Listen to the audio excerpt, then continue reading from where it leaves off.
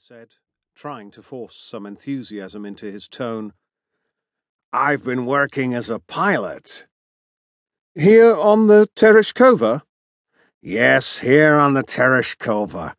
We've been all over the North Atlantic, Middle America and the Caribbean, the East Coast of the United States, Newfoundland, and the North Polar Ocean." Dean's finger tapped the notebook's screen.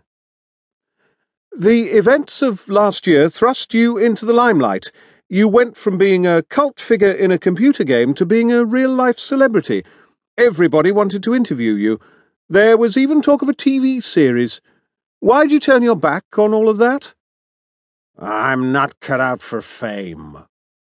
"You'd rather be a humble pilot?" Akak caught hold of his tail and began grooming it, picking bits of fluff and lint from the hairs at the end. At a table across the room, the guy in the white suit sipped his coffee and pretended not to listen. "For now, while I figure out what I'm going to do with my life." "Any ideas?" "None so far." He stopped cleaning his tail. "Moving from the game world to the real one takes some adjustment, you know." Learning that he'd been raised to sentience in order to play the central figure in a computer game had been something of a shock, especially when he found himself pulled from the make-believe online world and thrust headfirst into a plot to assassinate the King of England. "And it doesn't help that I'm the only one of my kind." "There were others like you at the lab?" "There was one." He scowled down at his fingernails, remembering a desperate scuffle on the deck of a flying aircraft carrier and the obscene feel of his knife cutting into another monkey's throat.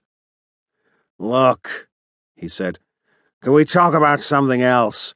It's Friday night. I should be out drinking and puking." Dean ran his finger down the list. "Okay, just a few more questions. You started life as a normal macaque, then Celeste Technologies filled your head with gelware processors and upgraded you to self-awareness." "I thought we were supposed to be changing the subject." "I'm getting there, okay? As my readers will know, they had you plugged into an online World War II role-playing game, didn't they?"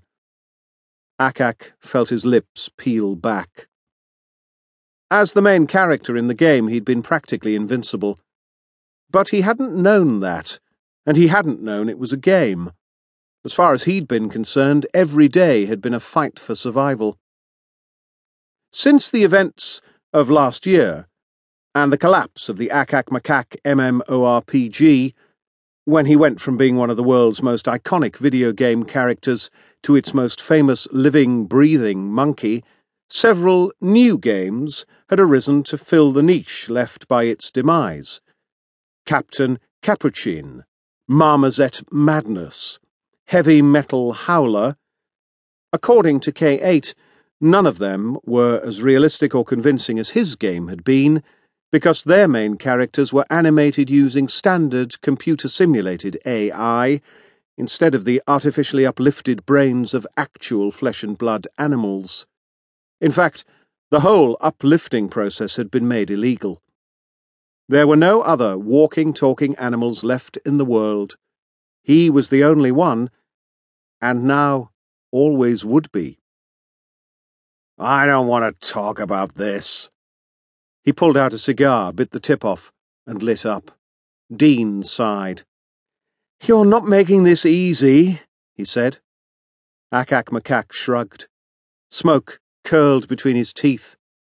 "Hey, it's not my fault. This is my evening off, my chance to pull a Beulah.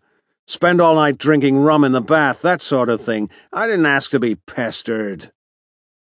Dean rolled his eyes. The camera drone hung in the air, a few centimetres from his ear. Its tiny fans made a gentle hissing noise. "Don't you want to tell your story?" Akak huffed again. He pinched the cigar between his forefinger and thumb and puffed a smoke ring at the ceiling. "No. Now I've asked you to fuck off once." He fixed the man with his one good eye.